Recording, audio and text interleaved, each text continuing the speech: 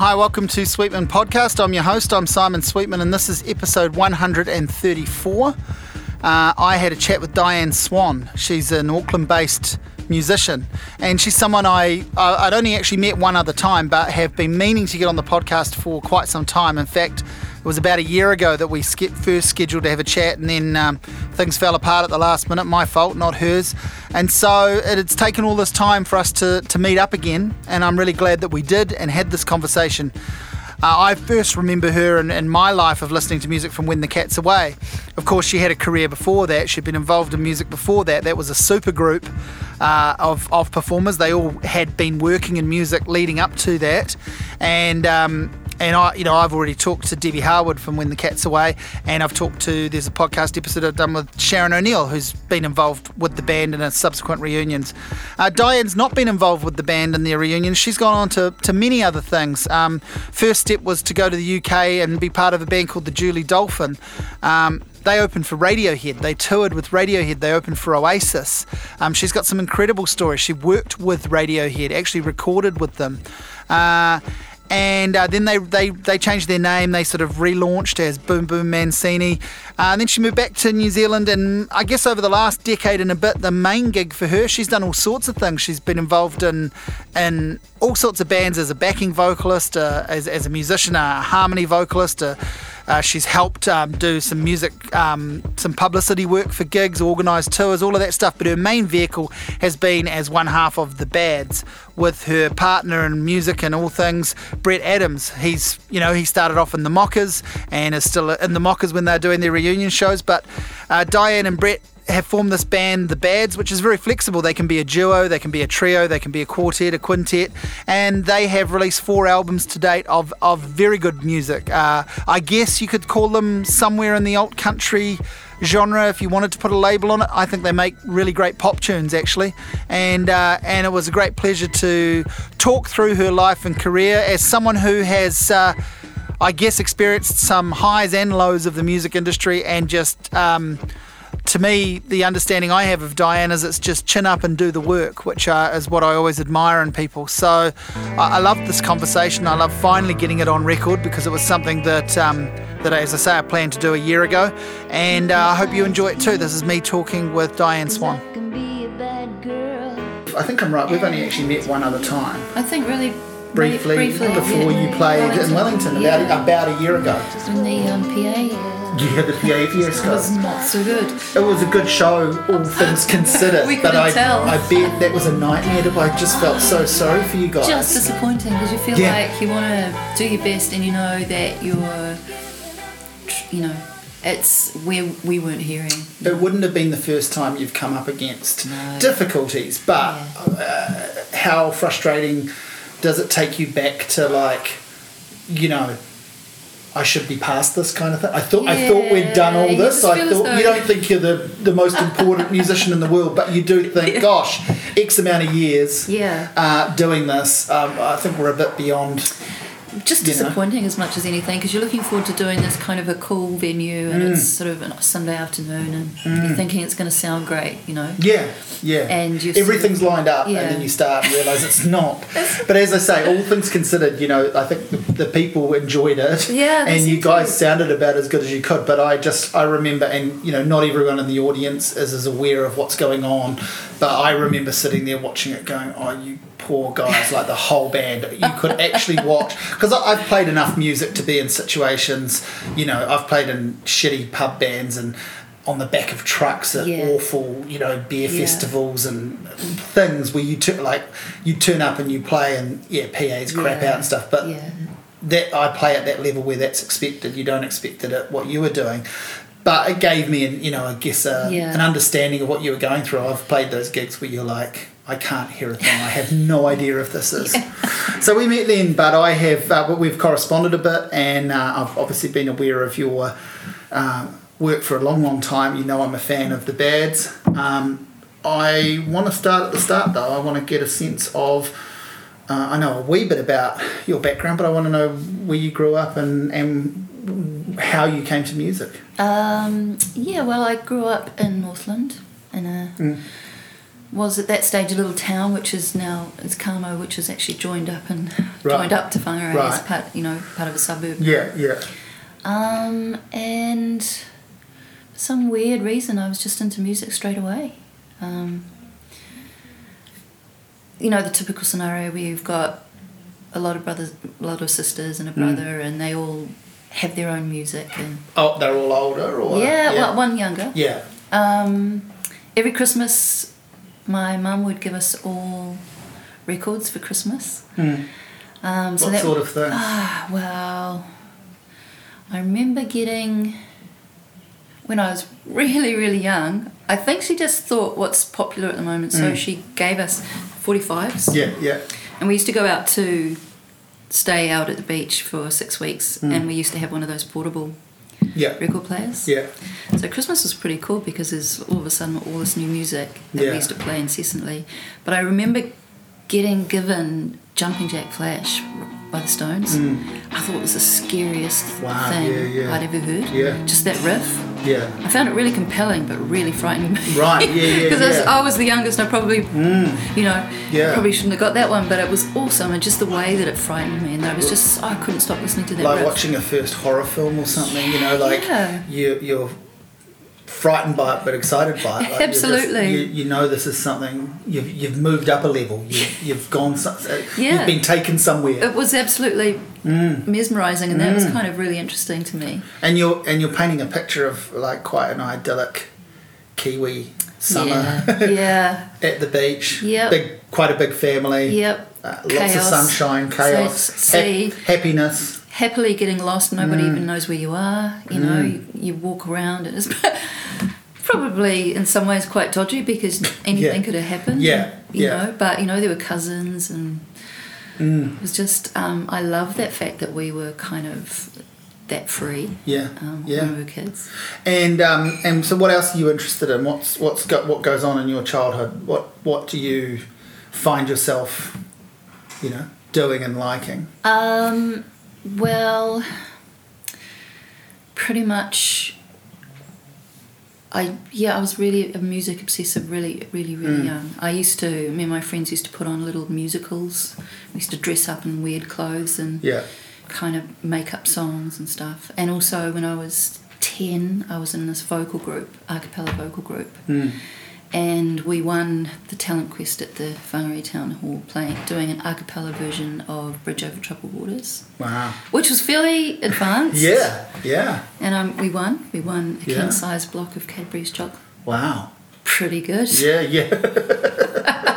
And are you playing, when do you sort of get towards playing instruments? Well, I took piano lessons just like most kids. Yeah. And hated it as much as most kids, only in the fact that I wasn't really playing stuff that I could relate to. I liked the classical pieces that you got to study for the exams. I actually liked those pieces, whereas a lot of kids didn't like that. I actually liked those because there is a mood to them. But I didn't like the kind of music I was given to learn in between times. I think for a while I was a tennis fanatic as well. That kind of took over. For a little while. I loved playing tennis. Absolutely loved it. So I kind of either wanted to be a tennis player or a musician, both very, very attainable and sensible things. Yeah. What could go wrong? What could possibly go wrong? So and then when I was pretty young, there was one acoustic guitar in our house. It was one of those beasts with the action was so high off, and there was like barbed wire strings. So I'd start learning songs. I think I learnt to play Wish You Were Here because it had an E minor in it and it was pretty easy. No Fs. Avoid the F chord. Not too much of a stretch. On that guitar, like crazy. And I started writing songs really young, like 13, 14. Still pretty much remember the first whole song that I wrote. Did any of those early songs turn up in your recorded work? Not really. In any sort of way? No. But they survived? You say you remember the first one? The first one. I think I may have sung my future bit of a prophecy. The first song I wrote was called Just the Beginning, and it was about how hard the music industry is. It was crazy, right? And so, in a way, you've been singing a version of that song ever since. And I guess certainly in the last decade, you've come back to revisit that theme, really, haven't you? Yeah. So that's I still remember the song. It's actually quite good. Yeah. But it was just kind of about, I was absolutely obsessed with Neil Young when I was young. I was really, my family was going through a bit of a bad patch, and I was really obsessed with Tonight's the Night, which probably isn't the sort of it's not a happy album record that young girls should be listening to. I wonder how people find that record. It's because my understanding of it was that it was, it's such a colossal downer that it was a downer at the time. And but it is one of the kind of magical gems in his catalogue, and any person who's more than a passing Neil Young fan, that and On the Beach are the ones, aren't they, that people bring up. Absolutely, I love this. And Tremor. But but I guess for me, I was thinking about it the other day because I did a little review of the live version on. The Roxy. Yeah. What do you think of that? I really enjoy it. Pretty good. It's a snapshot in time. His on-stage banter, and some of the songs are so well played in comparison to the actual album. But I was thinking about that album and why I was so attracted. I guess it was my version of emo. Yeah, it was right. I heard nothing like that, and I think it was really monumental in my life music kind of lesson, because it wasn't perfect, but it really expressed something to me. I guess my version of that is Lou Reed's Berlin album. Yes. When I was a teenager, like a young teenager, one of the first Lou Reed things that I went to was Berlin. Yeah. And that's a depressing album, And, similar thing, right? And it is a similar thing. And I wonder if, for me, I think it's there's an appreciation of the rawness of the writing. The fact that this is someone, picking open scabs. That pure emotion. Actually showing the wound, not trying to hide. And I think that that was big thing for me. I guess on the back of discovering people like Bob Dylan that were saying a little bit more with a song. Exactly. And then you go to these, even I've been thinking, because I'm such a Bob Dylan kick at the moment, I've been thinking about, those songs of his where he's really savage, Positively 4th Street, Idiot Wind, and those sorts of things. How good is that song? They're just so, and some of the single lines. Right down to the way he sings Idiot, Yeah. It's so and good. There's that live version of it, I think, from the Hard Rain. There's a few, but I think the one from the Hard Rain album, which I think is the version that's on Masterpieces, if that's the case, that would be the first time I heard it. Yeah. And, there's those single lines like, you'll be lying on the side of the road, blood on your saddle, and it's kind of like, how much more can you take as a listener? But there's something wonderful about it. Absolutely. Yeah. I've always been quite interested in your influences, because to me two things, they seem to align hugely with what I like. I really think that, we don't know each other particularly well, but I really think we've got quite similar taste in a lot of music, which is just interesting.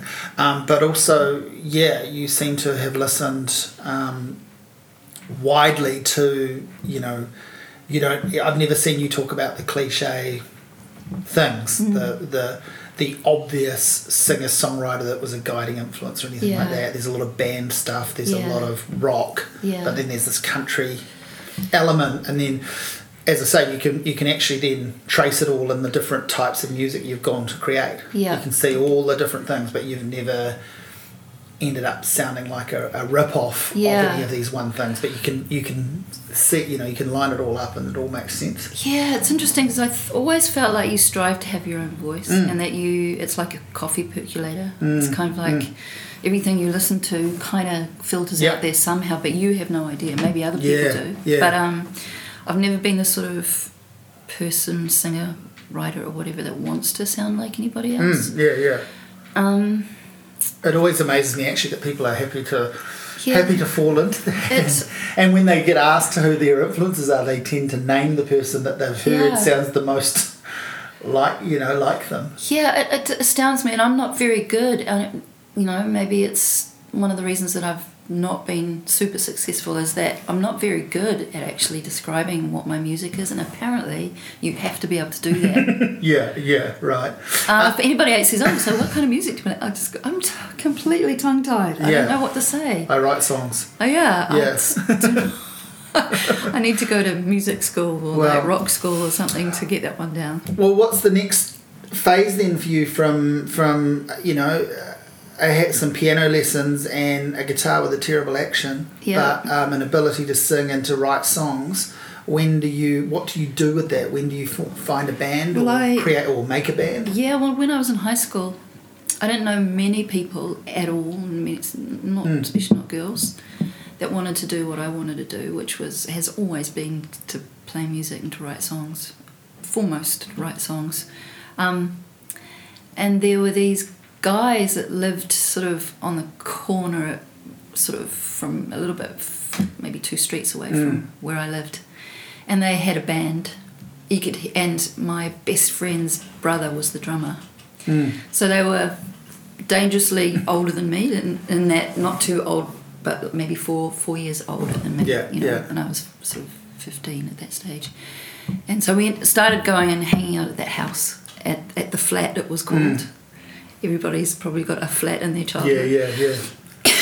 And, waiting for the moment that I might be able to get a chance to sing. And I did.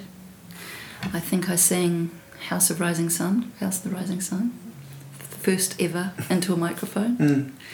And so that's my first kind of experience of singing with a band and the power of that. Yeah, well, what was your reaction to it? What did you take away from that? I need to do this again, or oh God, I don't think I could ever do that again. Kind of how I feel now is I hate it, I love it. I hate it, I love it. So somewhere between those two things. Yeah. Because I was super shy. I was still quite shy, and so I think I might have even turned around so nobody could see me. That thing. Yeah.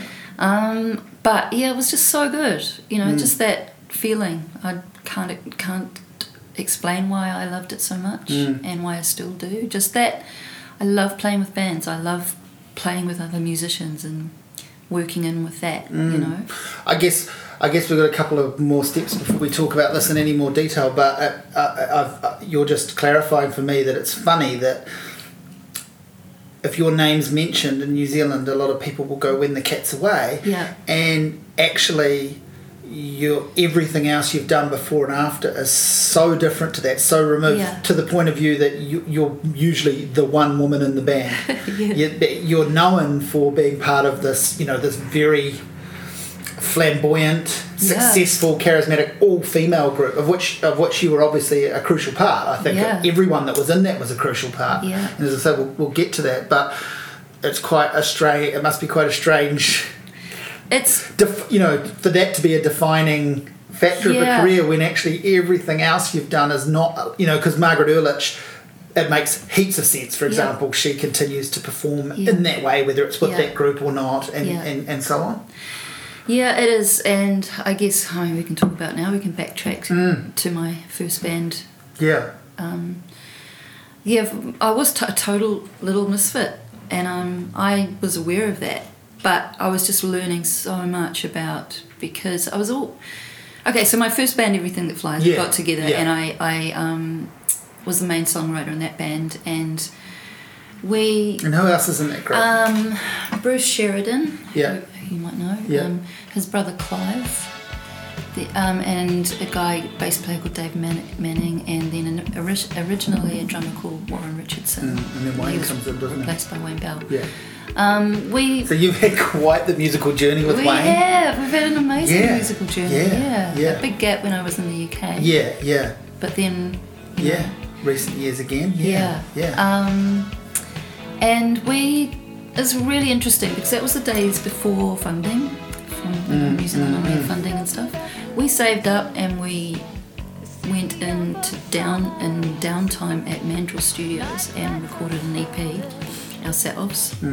Then it was the early days when Bruce was working with Kerry Brown, and we shot our own video, financed our own video, and there was people working on that have gone on to become very, very well known, like Stuart Driver and John Mahaffey, people like that. Yeah. Nyla Dixon did the styling, all this stuff. All these people who were working for us for nothing, because it was, all at a really interesting time. We were all finding our way of what we were doing. Yeah. And we produced this video for a song, one of my songs called Bleeding Hearts, and we got onto Radio Pictures straight away, and all of a sudden things really took off for that little band, Everything That Flies, and very soon we got some really high profile supports. We toured with Icehouse and did some pretty cool things.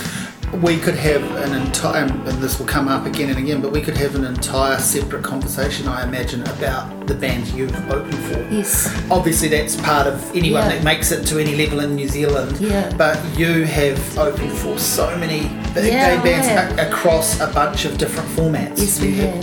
But you personally have, every project you've been involved in has been on some incredible bills. Yeah, we've been lucky. As well as being a headliner yourself, at various points too. But so what were you doing how were you making this work? What were you doing for a job around all of this? Was music wouldn't have been supporting you? No, we were. The thing was, people talk about how great industry is now, but it was pretty solid back then. You could actually go and play lots, and people, and people came out. It was a very vibrant scene. People did 6-week tours of New Zealand. Played 6 nights a week. We really did. I was doing a day job. My first job, I was so it was kind of like I was a dispensary technician, so I studied to do that, which was totally at odds with everything, but it was the typical small town thing. It was the only job that was available at that time.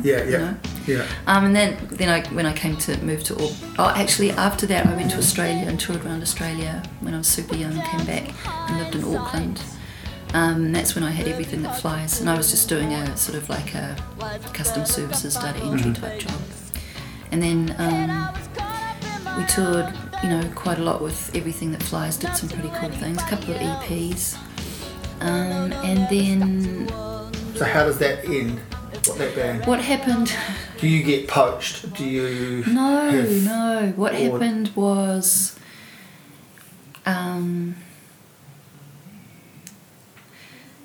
So there's a few personal things that happened in that band that weren't very pretty.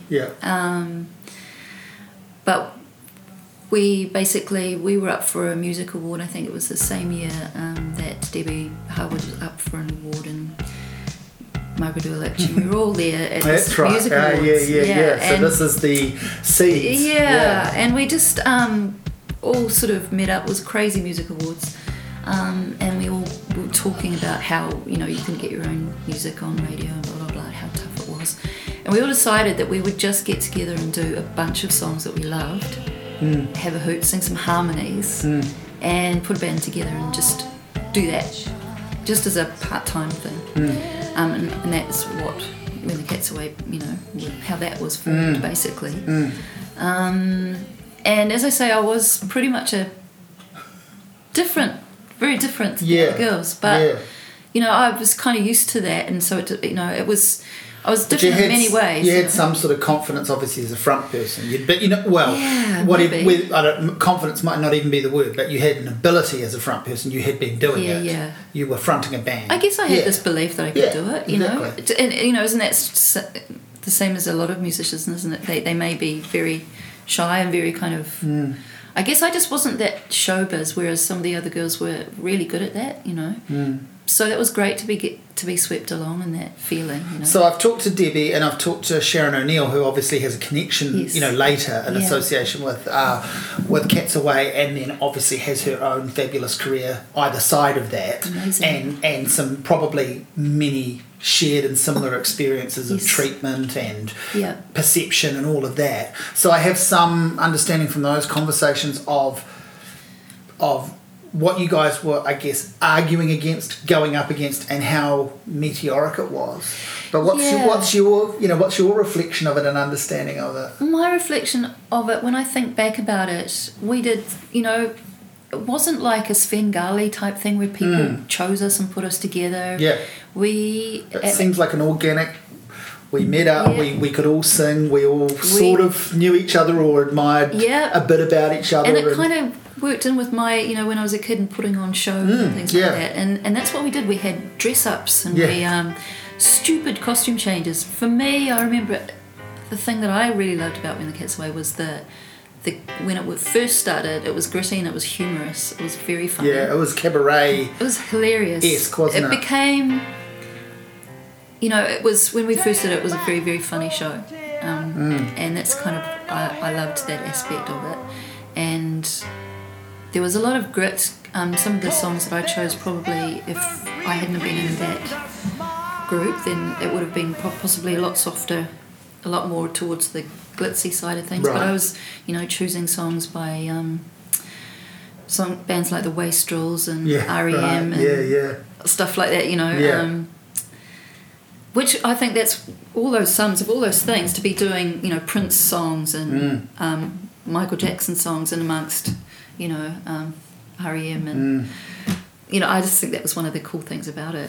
Yeah, and even things like, I know one of the sort of highlights of the show, from what I understand and from some of the footage, is taking a song like Dave Dobbyn's song Guilty and giving it a setting and a treatment that at that time he probably couldn't. It's since become one of the sort of magical, reverent moments in a Dave Dobbyn gig, but at the time I don't think he had the interest or that, he didn't acknowledge it for what it was. It was an amazing song and he wrote it, but I think the Cat's Away version is really what kind of sold it to a New Zealand public in a way. Well, I also remember being at I think it was at the See You Round Split Ends tour, and I can't remember what it was, but I remember hearing, because I did a version of I Walk Away, Neil Finn's song.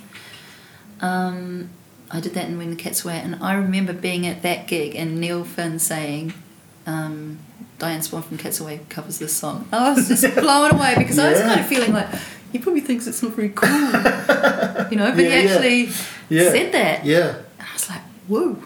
Yeah. Stuff like that. We had some incredible experiences, absolutely extraordinary. It becomes this huge monster, though, in all senses of the word, right? It becomes, the show gets bigger. Yeah. The demand is, and then Melting Pot happens. Yeah. And that's its own thing, really. It got towards the end. I was feeling weird at the end, because my love was still songwriting, and while this was financing me to be able to actually have time to do that, it was which also I loved, swallowing your time. it was, and also bands that I knew that were fantastic weren't getting, we sold out excuse me, Wellington Town Hall a few nights in a row. When no one in New Zealand was doing that. Nobody else was doing that. And I felt really bad about that. And I remember the moment that I thought I have to stop this was because I went on stage. Everybody else did their really amazing entrance, very flamboyant. And I went on stage and went straight up and screamed in the microphone, "Go home!" Because that had become kind of like the extreme end of, like, we were probably all kind of amplified our personalities to an extent, and I sort of had the punk me was coming out, So you're the first out the door with that band. And you've never been back? No. You've resisted or been uninterested. You closed the chapter. No, I didn't. I went to the UK and started a band called the Julie Dolphin with Brett. Yeah. And that was just so damn exciting. Now, Brett had been part of the touring band for He was in Cat's the very Away. Initial stages of the Cat's Away, and then Gary Verburn took over. Yeah, and Wayne had been part of the Cat's Away thing, just to keep that absolutely talking about that musical journey. Yes. And so you've had these long musical journeys with Wayne and Brett. Yeah, Brett was in the Mockers. Yeah. And he went to the UK UK again with Mockers. at the moment, isn't he? Yeah. And they sounded great. Yeah, they did. They sounded so good. Yeah. Okay, so you guys go to the UK. Yeah, and... But hang on, do you go to the UK because we're going to do that anyway, or you do that as a reaction to leaving Catsaway? No, I'll tell you why I went to the UK. That's all coming back now. Is that I had been concentrating on while the Catsaway was sort of doing tours and things on my other time off. I was writing songs and recording them. Yes, because you released a single as Diane Swan. And I went to. And is that the only thing you've done under your so far? name? Yeah, so far. And it was on the charts for 6 weeks and did pretty well. Yeah, and it's a good song. Yeah. And then at that time I was recording with a guy called Nick Mainsbridge, who was actually Margaret Urlich's husband at that time, and he was a good producer. And he really got the kind of thing that I wanted to do, because he was working with sort of a few sort of Australian indie bands and stuff. We recorded some tracks together, and he took them to some record companies in Australia and got really, really good reaction. And then he went to Sony Australia, and they said, yeah, we really like this. It's really good. But because Diane's got a history in New Zealand, we'd like to do a similar thing to what we've done with Margaret, and that do a joint New Zealand-Australia relationship, and she could be signed to both companies, and that she would record something, release it in New Zealand first because she's got the profile, and then grow it. So that was pretty cool. But Sony New Zealand said no. So I was just so angry that it was just... I've listened back to those songs. They really were good. They were really good, but I totally lost confidence after that, of my solo thing. And so I went to the UK not knowing what I was going to do. Met up with Brett, we started writing, and this fabulously exciting journey started. And in the meantime, I heard through the grapevine that Catsaway were going to be touring, and they hadn't asked. But I know why they hadn't asked. It's because I had my first fabulous experience of trying to be ironic in a women's magazine, and it backfiring on me because I think maybe New Idea or something like that. They rang me. They wanted to talk about my experience in London, but really all they wanted to talk about was When the Cat's Away. And I was kind of a little bit miffed because I was trying to convey how amazing this band that I was in was going, and how this doesn't happen usually this quickly. And they weren't that interested in talking about it. And I said the stupidest thing that was taken out of context, and it started a feud with the other girls in When the Cat's Away, which is a real shame. What was it? I said, was trying to, first of all, give you context. I'd just been at a long rehearsal. It was maybe 1 a.m. I was tired because I'd been working. I had to work a day job as well. And I said, I was trying to describe the fact that really I was just a little bit of a misfit. I should have just said that. But I said, it was kind of like I fell in with the wrong crowd, and then I laughed, because obviously they're not bad people and it wasn't the wrong crowd. But it was kind of like I was trying to... I just was stumbling, and she basically, that was in the big print. I fell in with the wrong crowd. Of course. So suddenly you're better than them, or they dragged you down. Just some all of those stupid things. thing. And it was really written up in a very women's magazine way. And I've never been that person that fits in that, So I was kind of dealing with the fact that I had been uncomfortable in that general entertainment showbiz area. But really not knowing how to... I was still quite young. I still didn't actually know how to sort that out. So I was clumsy, and I was misquoted. Right. And therefore, next minute, I hear that Catsaway are touring without me, and my parents were upset because they were using... For the ads, they were using pictures of me and footage of me and saying When the Cat's Away. So it started a little bit of a feud. They didn't actually... I think they may have asked, but at that stage I was recording. I couldn't come back. So things were out of whack. That's the truth of it. How much better or whatever have they got since then? Do you have any much to do with any of them? Yeah, I've recently bumped into Debbie. That was really good. I'm in contact with Kim.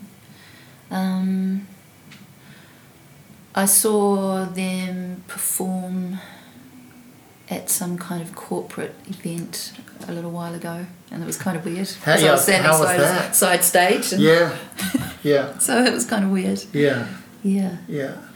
But no, it's a silly thing, and bands. Yeah. That's all I can say. Yeah. So the Julie Dolphin forms in England. Yeah. And it's you and Brett, and you guys aren't together. No. At that point, you're friends. You've worked together. You know each other, and then I guess during that band, you guys become a couple. Not for quite a long time. Yeah. But at some point when you're overseas, or Yep. So what happened was Brett had played on a few demos I did before maybe Everything That Flies songs, and he got exactly the kind of mix of that I wanted to get, sort of like powerfulness, edginess, but not over blow and rock kind of thing. And he really got it straight away. So when we started writing in the UK, it just went really well. We had a combination of my songs that we'd written together, his songs, and we felt like that combination was a good way of creating a kind of a very, very wide I wonder if if he'd always been like a good musical foil for you. Yes, yeah. And this might sound like a strange question, but was he always so fucking good? Obviously, people that put in the time that he has get better and better. Yeah. I feel like he's getting better every time I see him play, kind of thing. He's always been really good. Yeah. One day I'll talk to him. I'd like to talk to him. I mean, I've talked to him a couple of times, and I would like to hear his version of his story. But obviously, you would know it better than anyone else apart from him. I joke with people and say, since I've been with Brett, I've become a very good cook, and he's become a very good guitar player.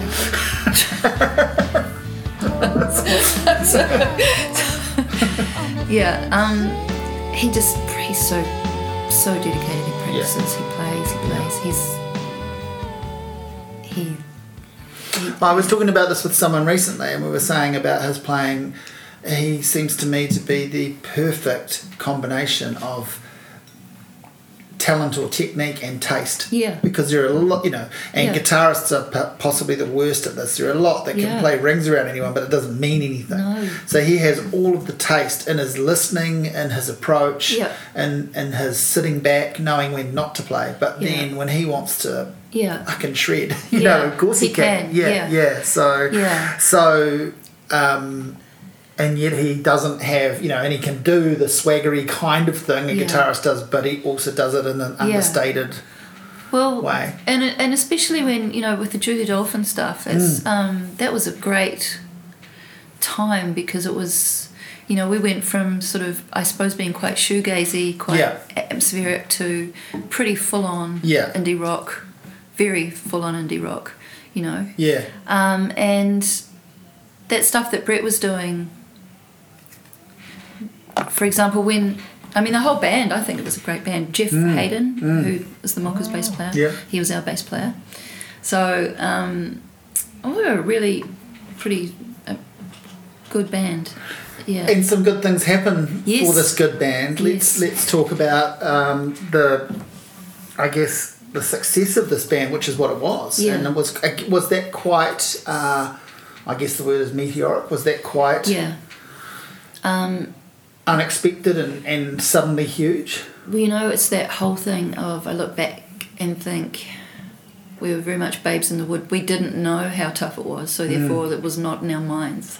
I wasn't, I knew that I wanted to do really well, but I was so into what we were creating that it was kind of like we just got noticed very quickly. And And until people have been in that UK scene, it's hard to convey how amazing that is, because it's huge. There's so many bands, you know. Yeah, so I've only heard a few songs. I've never heard like the full album that I can recall. But, you know, what I know of those songs is that they kind of obviously sound of that era, but I think they still stand up within that. I think they're comparable to the things that were going on, like Belly and Juliana Hatfield, and as you say, some of the more shoegazery stuff at some point too. Yeah, well, we've not quite grunge, but part of that wider. We were quite grungy thing. in some ways, but then we did have a really spiky kind of very, very pop thing to us, you know. Yeah.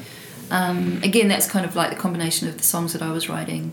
And then, you know, the combination of the fact that we both loved the Pixies, and we, you know, that's very obvious that we both loved the Pixies. But we loved bands like Alice in Chains and things. You know, things were going brilliantly well for us.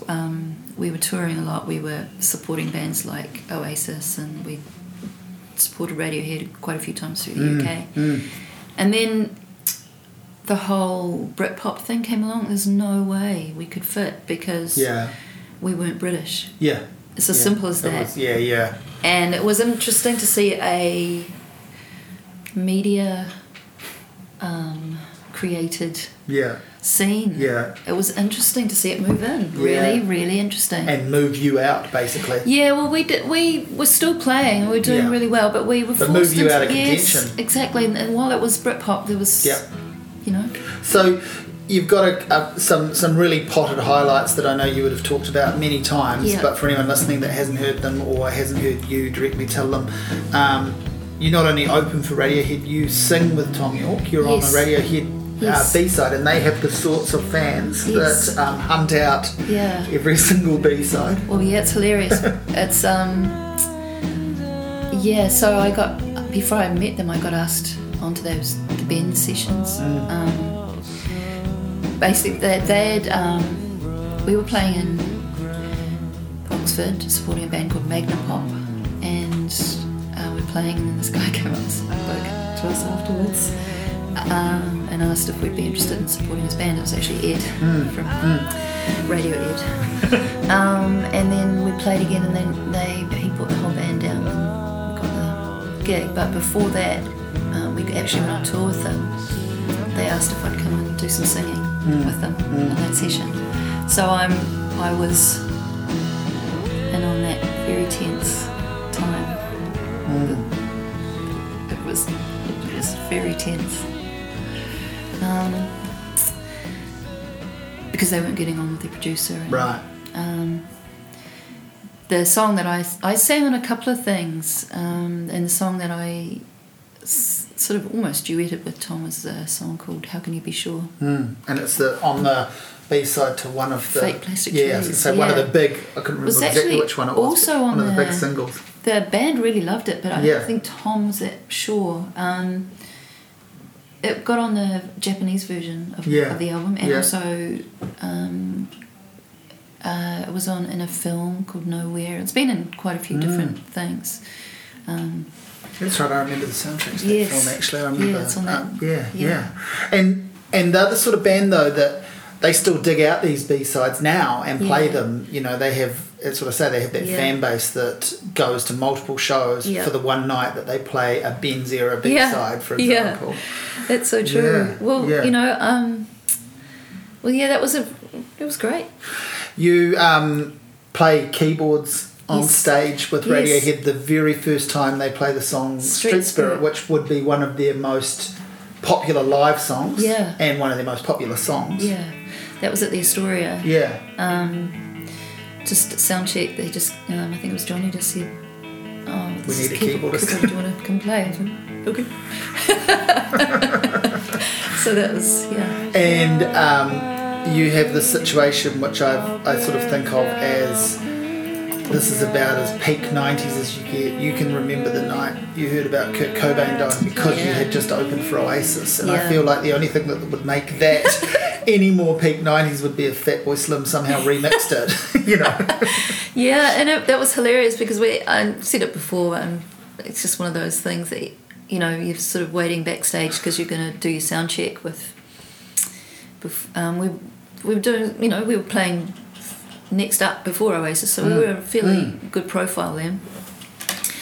And we'd been listening to Noel and Liam bickering the whole day. I was just going to ask what experience did you have of the brothers feuding? Yep, they do. Yeah. All day long. Bicker. I remember going and seeing them in Wellington, and what felt like a manufactured kind of walk-off. A friend of mine who was involved with the green room backstage after said, oh, well, that manufactured walk-off resulted in about $7,000 worth of damage where they just trashed everything that had been hired.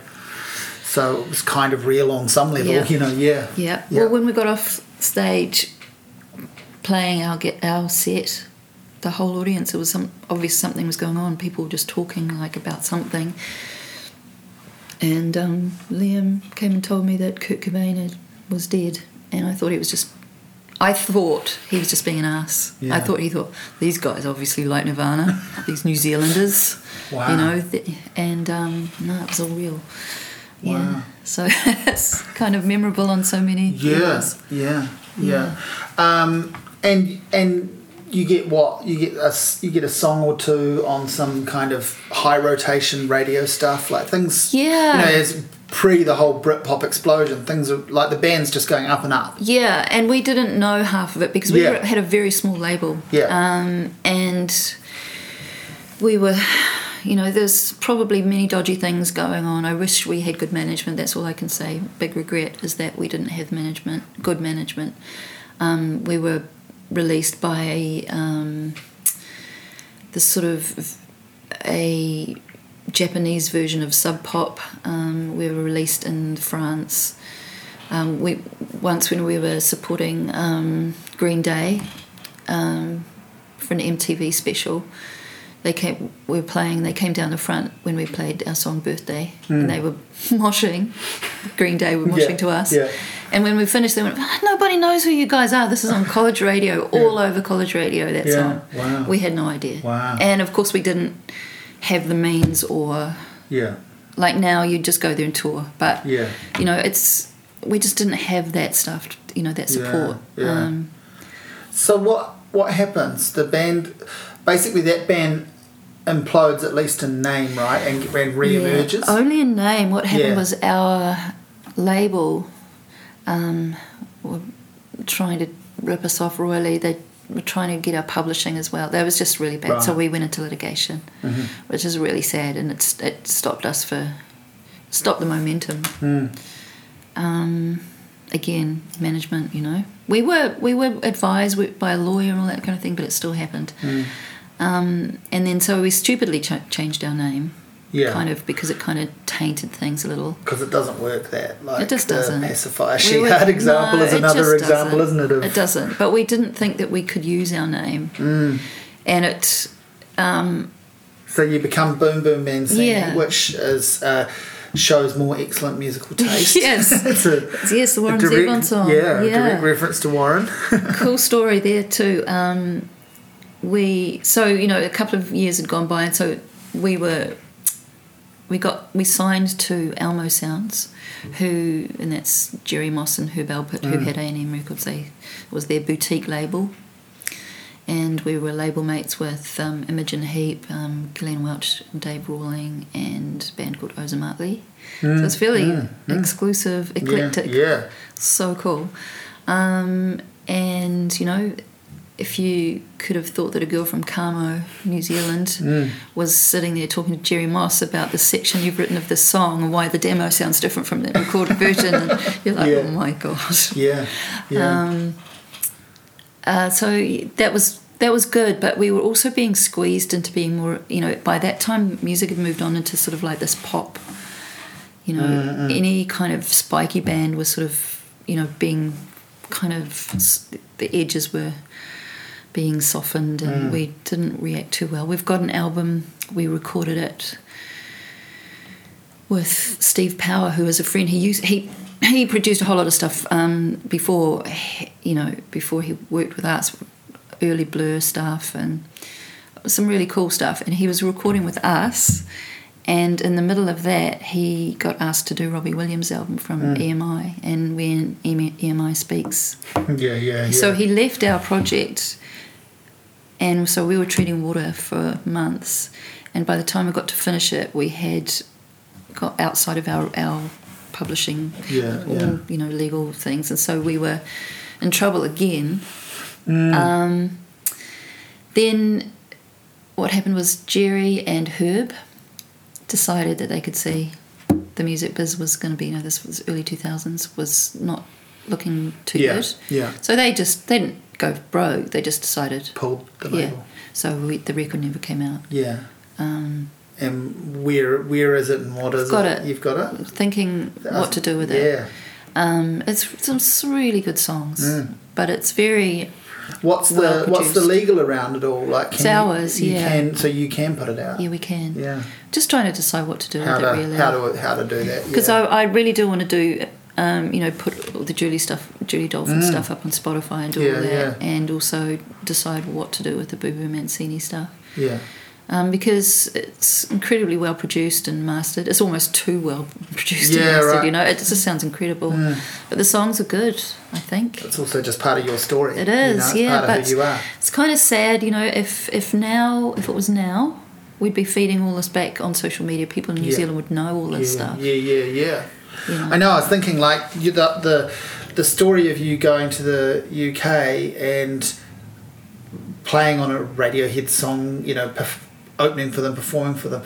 That's the stuff of legend that sets a band up nowadays. If something like that were to happen, in fact, doesn't even need to be that big. It can be a few words, an overseas press next thing. A band moves there, does a tour. They have to be good or whatever, or be good in the moment. They have to be doing something people want. Like Lord, giving people what they want and capitalising on that early stuff, whatever. But you sort of did it before there was any understanding of it, any real recognition of it until afterwards. And we weren't, as I say, we needed good management. We weren't. We were just very forward looking. We weren't thinking about, I should be feeding this back to New Zealand because one day we'll need it. We just weren't thinking about that. Well, you've got a day job and you're not in your home and you're just experiencing as it's happening. And it's not your job to, the social media thing has, for all of its hassles, it's made people have to become savvy about running that stuff themselves usually too. Absolutely. If they can't afford a team to do it, and let's face it, most can't. But you just wouldn't know before that to even. No, and that. So when Elmo's Sounds closed, that was, for me, it was a really bad thing, dark moment, because it wasn't just the 10 years, it was just the fact 10 years of moving to the UK, not having anything to do with your family, missing all those moments, working really hard for a very long time, very removed from the New Zealand music scene, so removed. Suddenly, and I guess the Cats Away touring with Sharon O'Neill and doing the live album, that in a weird way all of that erases your you and New Zealanders' memory, you being away, and then them, they're not doing that to hurt you, and whatever, but if that's how a lot of people knew you, you're just completely removed. So it's quite good, actually. It's quite good background. So that's my sad story. Well, what is the? We'll work to the redemption in that sad story, because there is some, plenty, I would think, but also what that obviously makes you come back. That's the final note. Not for a couple of years, right? So how do you end up back here, and why? Well, when do you call? What's the reason that you call time eventually? It's obviously all trending down from there. Yeah, I think we came home for a holiday, and it was just this moment we were. So by that time, Brett and I were a couple. We came back for a holiday. It was summer. The music scene seemed fairly vibrant. We went to Bethells Beach, which is very close to where we live now, and it was one of those Bethel's days where it's like, you know, black sand and there's a sea foam blowing across the sand, and it's like another world, another planet. We're living in Peckham, and we both looked at each other and went, wow, imagine living here. And we thought, oh, we can. You know, it just felt like time for some life.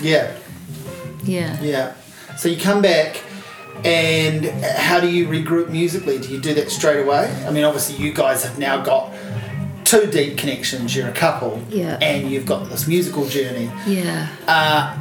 So do you continue to just pull songs together not knowing what it's going to turn into, or do you have a break from music entirely? Or? We intended to have a break, probably forever. It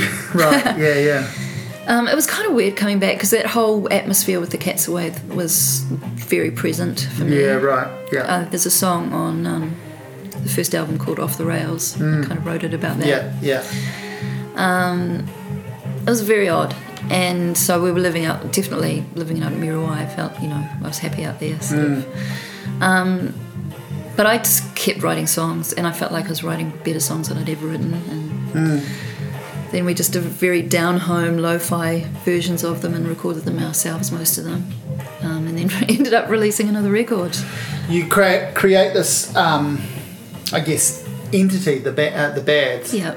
And do you know what you're trying to do with that first album? Or it seems to me, because I really like that first album. I loved it when I first heard it. I revisited it. I still play it, but I revisited it just recently, knowing I was talking to you. And I'm like, man, that really stands out. There's a very good collection of songs, well recorded. But within all of that, it does feel like a nice, elaborate home for some demo sketches. You know, it's like we just needed it's a dumping ground. We're just going to title this and send it out. A little note in a bottle. You know, it's definitely that, and it was, you know, just a very, you know, interesting. You kind of, when you first move back from the UK, you're kind of drinking in your surroundings. It's impossible for it not to affect you and to influence you. That's what I think about that time, was how much the environment was influencing the songs that I was writing anyway. Then the Bads becomes a band.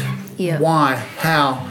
By virtue of people being interested in the records, basically. And you seeing a future to it, like we can do another one. And you know, meantime, Brett's getting a lot of work as a session player. Basically. I was getting quite a lot. I was working a lot with Dave McCartney. I loved that very much. So it was kind of, as much as anything, me probably pushing it a little bit. Like, I just want to do something, and I found it hard to see everybody else doing things, and I've always been driven, and it's hard not to be that way. I look at the Bads and I think it's quite a special little musical entity. Like, at the heart of it, it's just you and Brett, and the name reflects that. And it's just you guys, but it can be all sorts of things within that. It can be a band or a duo. It can be a smaller version of the band. I imagine you've done a few different configurations. But then you've also basically been a backing band for people. And you have that flexibility that, and that I guess that comes down to work ethic, need, taste, you know, wanting to. So you do things like, you guys play shows with Tim Finn. Yes, we were his band. And what a full circle situation. You're covering Split Ends again, but directly with the source. It was lovely. We opened WOMAD as Tim Finn and the Bads, and it was really lovely. And then we invited, it was a great story actually, Dave Kahn was at a festival with Marlon over in Australia and saw Don Walker's set. I was going to say, how did you get the connection with Don Walker? Because that was an amazing album he did, and then he came over and did a show with you. It was funny because Dave saw him play and wasn't, you know, Dave's younger than us, and he wasn't aware of Don's kind of backstory, who he was. Not at all. One Australian songwriting royalty. And he just struck up. He's a friendly guy, and he just started talking to Don. Oh, you're quite good. And so it was great. Man, good set, you should come play New Zealand. I've got a band that we could play with you. And Don, being Don, goes, okay, all right. And next minute, I'm driving Don Walker around in my own Corolla station wagon. You know. You set me up with an interview with him.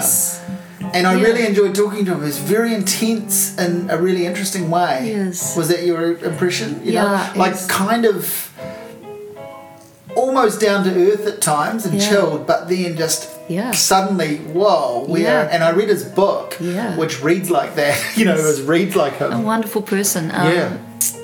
A huge intellect. Yeah, we put on that show and I did the press for it and stuff like that. So it was a very, you know, it was a full-on thing. Yeah. And then we learnt all the songs and then... he's a great person. He's really interesting storyteller. Some of those drives that I had when... Because for some reason it ended up me driving him everywhere. Right. We had the best conversations. Yeah. He has this interesting starting point in his storytelling. He kind of... I remember him talking to Kim Hill on RNZ, talking about how cultures all came up with the name. The most hilarious story. He goes, she sort of says, "Oh, Don, how do you come up with that name? Cultures." He goes, "So have you got a Bunnings?" And you think, what the hell? Where's this going? And he manages to tell the story of, you know, you get the band and you need the name and you've got a poster and, you know, and he ends up... It's just, he's a fantastic guy. You know, he writes his songs like that. Yeah. He kind of starts in the middle. He like does. lyrically, you were just suddenly deep in he's such a storyteller, songwriter. Yeah. And the best cultural stuff is, you know, it has this perception, I think, that it's, you know, I guess bogan radio stations have ruined it. Yeah. But the best cultural stuff is amazing. They're great songs, and he's behind many of the very best ones. Absolutely. And then all of his solo albums are very strong. Yeah. Yeah. Yeah, he's a great writer. Yeah. And then the Tex, Don and Charlie stuff is great. Yeah. Really great. Yeah. You know? Just a fantastic artist. Yeah. So that's a real thrill to be doing those sorts of things. Yes, yeah. And 4 albums under your own banner. Yeah. And lots of shows. And then you do things like, I guess, session-y type stuff and you also have the theme song to a popular TV show. Yeah, we did all the music for quite a few of those series for Hunger for the Wild and Coasters and stuff. We did all that ourselves. So, you know, that to me, that's what I say, that feels like artistic redemption. It might not be riches and rewards on any particular level, but I would feel that it's artistically nourishing. And you can hold your head up. You know, there's a credibility around it. You're actually doing stuff on your watch for you guys, and it's, you know, largely very good. Yeah, it's interesting to see it from other people's perspective, isn't it? Because I don't, in my mind, it's good to know those things because I don't give myself that much credit. I don't think. Well, self-doubt is a perpetuating factor for artistry, right? Isn't it just? You also do, you sort of hinted at doing, like, you've done a bit of publicity for those things. And now you're doing, like, reviews on RNZ. You talk about music, you get on there. It's the same sort of thing that I do occasionally in the same sort of spot. I think it's like once a month or something. Just in Jesse's show, which I enjoy.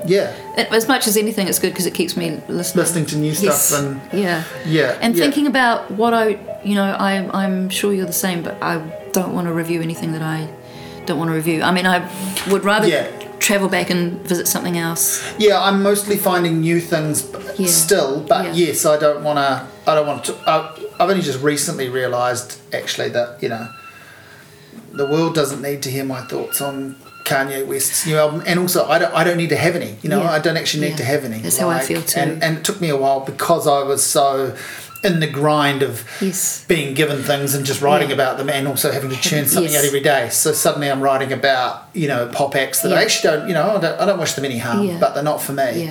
And I don't need to be, you know, I don't need to have any thoughts about Beyonce's new album. It's bigger. That's what I think. I think I probably should cover this. No, it's bigger than all of us, and even if it's crap, that's you know, who cares? Like, you don't need to be the one. I'll still happily talk about things being disappointing, but also with a once a month type spot, you want to highlight. You want to actually say this is worth listening to. I like this. It might not be for everyone, but here's what I took from this. That's been my approach. That's how I feel too. Yeah. And I mean, there's enough music reviewers to cover those other, well, you know, high profile things. Yeah, exactly. Yeah, so you're doing that, and so I mean, where are you at in terms of a fifth Bads album, or is it not yet? No, you're thinking not about these yet. other things from the past, how you might put those out. Well, no, I'm actually thinking about doing a solo album. Right. Yeah. Yeah. Well, I'm working towards it now. I mean, I've got a lot of time at the moment because Brett's away and I can't do Bads shows, and that. Yeah. You know, I totally respect his drive to do that. Yeah. So I've decided that I'm possibly, hopefully, maybe going to do an album. Hang on, no, but Brett will end up on it, or no? I don't know. You don't know yet? Don't know yet. You might not even tell him. No, he knows. No, not that he won't. Yeah. But if he's, I'm not going to wait till he's not around. He can come and put some things on afterwards. Yeah. No, I just have to do it because it's otherwise, you know, I can do it. Yeah. Hopefully. Yeah. Do you want to talk about your involvement with Lord? Oh, okay. Because that's interesting. Because have you talked about that much?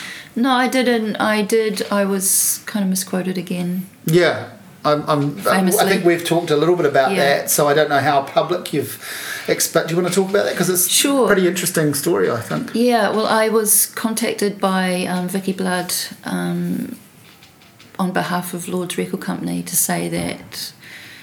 Well, I had seen Ella perform. We did a show in Devonport with the Vic Theatre in Devonport, and Ella was on that same show. And I thought, well, she's headed places. She's pretty special. And so what? She's a teenager. Early teenager, right? 14. Yeah.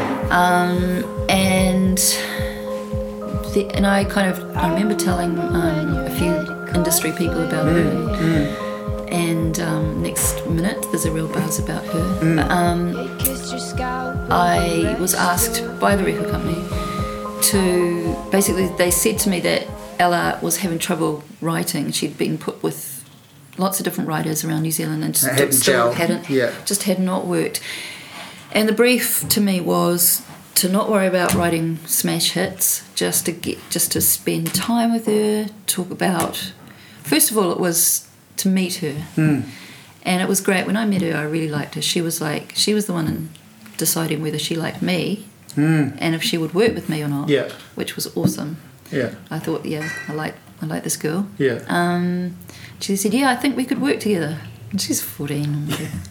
And so we started meeting up in a rehearsal room and just talking about songs. And she's really good at writing prose. She had these incredible words that didn't make any sense really, but just beautiful imagery.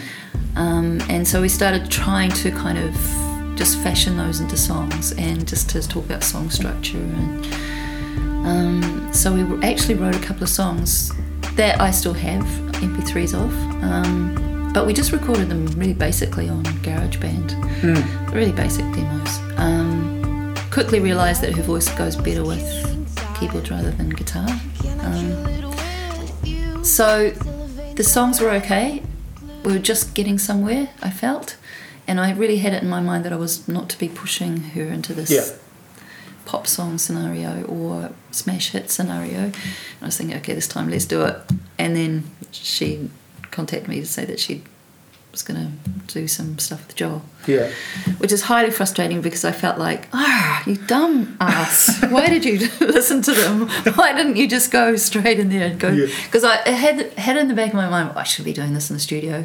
I should be doing this really well recorded, But, So what has been your, I guess, connection to her or reaction to seeing what's happened with her? I'm not surprised. Yeah. And I'm just, I think I was just really, really impressed by her intelligence and her instinct, Her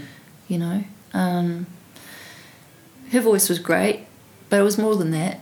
It was just her eye, and she had a really, very, very poetic way of looking at things, and it was just a matter of reining that in and channeling it into the right.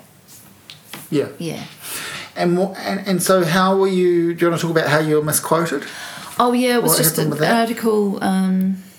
Duncan Greaves was writing an article. Duncan Grieve. Grieve, yeah, for Grieve. Metro. He did the big giant story that kind of encapsulated her early triumph. He did, and he had heard from somebody that I'd worked with her and that I hadn't been paid. Right. So that was solely what he wanted to talk to me about, right. I think. And I said, okay, well, I've had bad experience about being misquoted. Right. I'll talk to you. That you talked about earlier. Yeah. That ruined my life. Right. As long as you don't misquote me, as long as you're good to me, I will talk to you. Yeah. And I was so weary because I knew that he wanted me to say, yeah, I did this and I wasn't paid.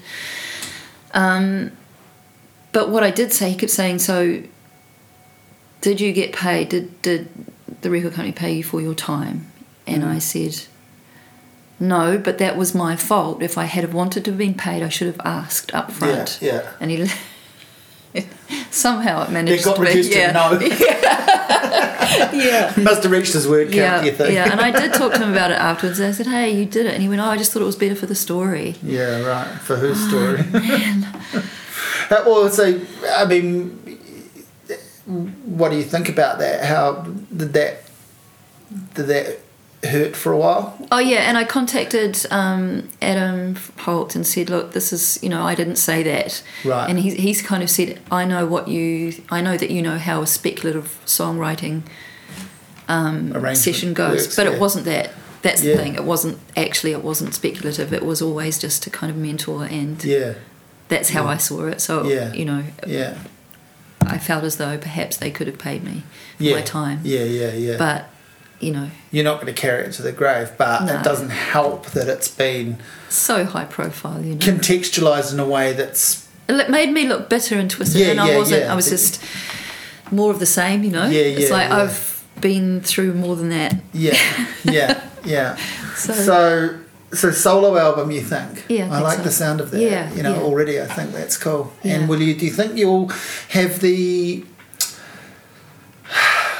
bravery to rearrange that very first song and put that on there, or that very, very first song you remember writing, I don't think I or will. You just think you'll have better material? You don't need to. Yeah, I'm hoping. I'm just thinking, because I talked to Suzanne Vega recently, and her very first song she wrote, I think she's about 11, and she did end up actually recording a version of it. And I think, she did it in a way that she did a series of albums, and one of them was all the songs in her career that were about family and friends, and her first song was about her brother. Yeah. So she was able to record a version of it and put it on there, and awesome. I thought that actually takes some bravery to do that, because the song is naive compared to her other stuff, obviously. But then it's still, you can see an amazing that's really nice part of the journey. You can go, wow, this is a 9 or 11-year-old or whatever she is, and you can actually, it makes sense. Yeah, no, that's cool. I think I would think about it. It'd be kind of odd, but Well, I think the great thing about this is I really don't think I've misquoted you. It's impossible. Have you misquoted yourself? Hopefully I haven't misquoted myself. Maybe I have. Oh my gosh. We've had a good chat. Is there anything else you want to put across? No, I'm glad we finally did it, because we were going to do this about a year ago when I met you, and things got out of whack, as they sometimes do. I'm always grateful when people find the time to come and chat to me. So thank you for doing it. I'm sorry if I've blithered on, but this is it's been great. A long history. Solo guitar, the story goes, another chapter. How was I to know?